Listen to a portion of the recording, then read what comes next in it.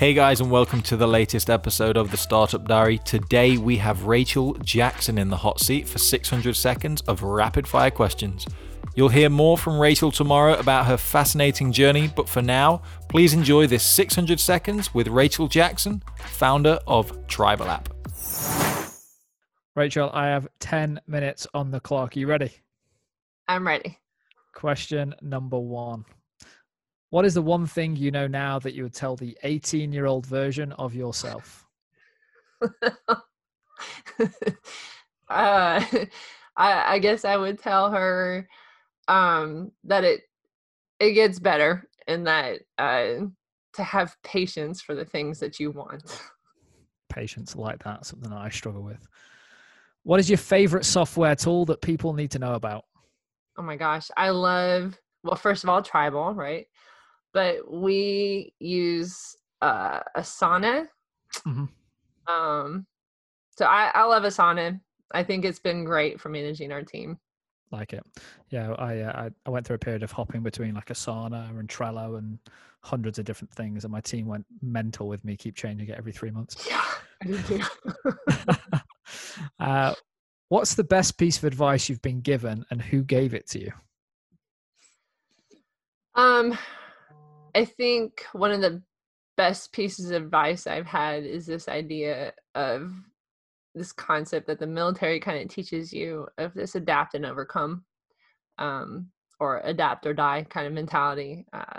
When things come at you that you're not expecting, it's your choice to adapt and overcome, or to not adapt and just fizzle out. Like that. What book do you most often gift or recommend to others? Oh my goodness.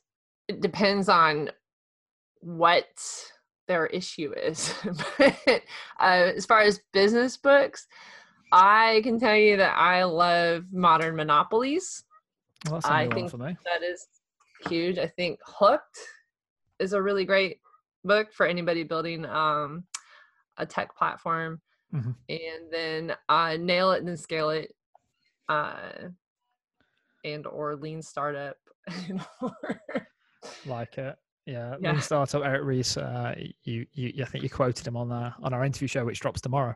But there are two new ones for me, Modern Monopolies and Nail It, Scale It. I'm going to have a quick look at those afterwards. Who's had the largest impact in your life, taking family members and partners off the table?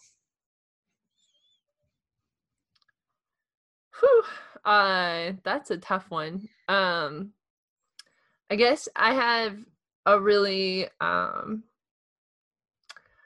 looking at text messages from people right now and their names. So I can't say family members. So my husband doesn't, I can't say my husband. So I would say right now, I have a friend whose name is Jesse May and his wife Carol May, and the champions that they have become, not only in my life, but my family's life, in my husband's life, has been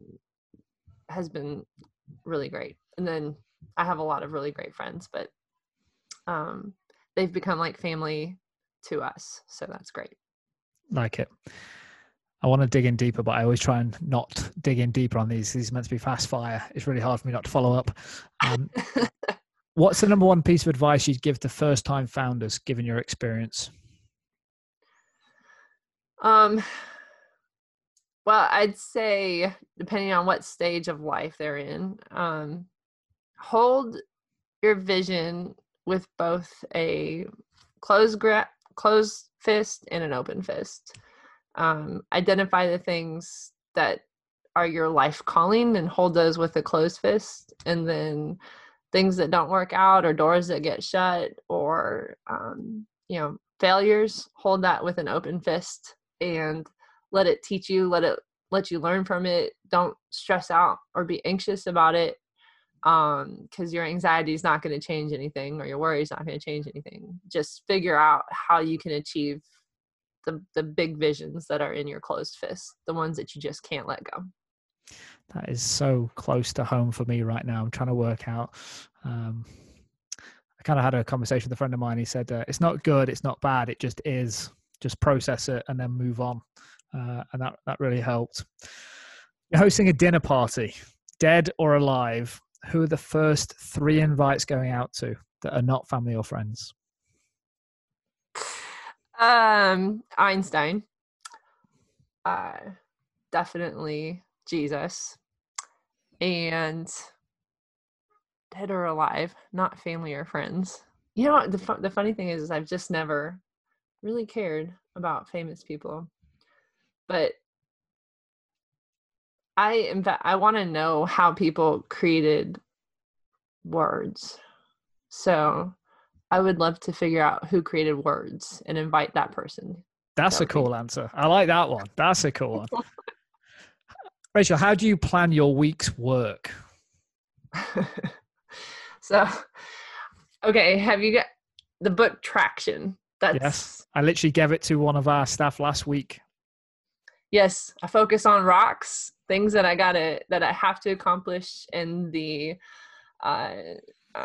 tasks that go along with those rocks. And then I look every Sunday, I look at my calendar and I see what meetings have booked up, and then I plan my tasks to accomplish my rocks, and we track all that in Asana. I have it all set up. Like it.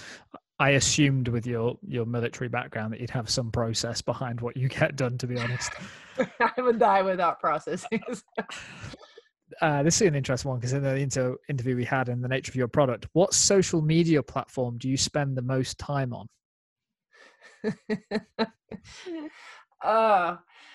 If I'm completely honest, probably Facebook, followed by a close LinkedIn. And I'm on Facebook as a voyeur of humanity, and on LinkedIn I use it for network building. Yeah, basically. Makes sense. What's your favorite thing to do outside of work? I love the lake. And I love we like to go surfing on the lake behind the surf boat.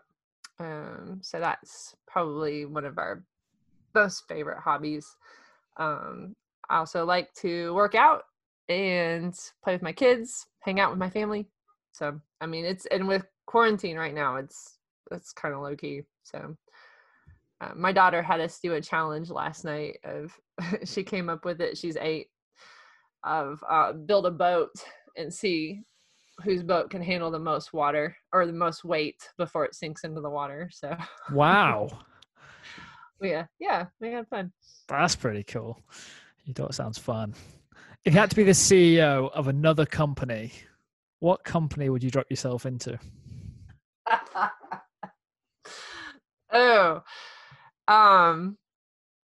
Well, I'd probably go for like a really successful one so that I could have the resources I would like to do what I want to do.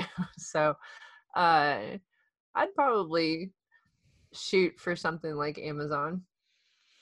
So let's take success off the table. Which company, I'm making this up as I go along here, Rachel. Which company do you most admire from a vision perspective, given our interview we just had and how vision focused Tribal is? Which other company do you think they've got their shit nailed together? I've talked to so many really great companies with a lot of great visions. As far as having their shit nailed together,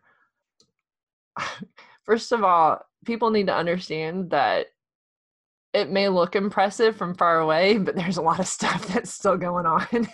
That's a great point. So the grass may look greener, but it's still full of manure. You know, I'm kind of interested in what SpaceX is doing. I don't know. I don't know what exact company I would look at and say, wow, they got their shit together. But I will say I really like the experience. I'll say some of the companies I've really enjoyed the customer experience for using. Mm-hmm. And I would say HubSpot I've enjoyed.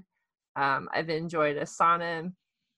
I think those are 2 good companies. Here's a quick book. Have you ever read Chaos Monkeys? It's the inner workings of HubSpot. A guy went to work there who was also a journalist, and he writes about what it was like inside HubSpot. It's definitely worth it. You should put that on the to-do list. Rachel, I have 16 seconds left, so I'm going to ask the hardest question that people most struggle with, and I'm going to run it down to 10 seconds. What do you want your legacy to be? I want my legacy to be that we connected people to meaning in life. If there's one person I've had on the podcast that I knew would nail that in one sentence in less than 10 seconds from the interview we just did, I knew you'd nail it. Rachel, you've been an absolute star. Guys, if you're listening to this right now, do not forget to tune in to the podcast interview tomorrow with Rachel, where we talk about everything from the military through to one of the largest visions and missions I've heard come out of an entrepreneur's mouth, and how Rachel is going about solving that. Rachel, thanks very much for your time. Thanks so much.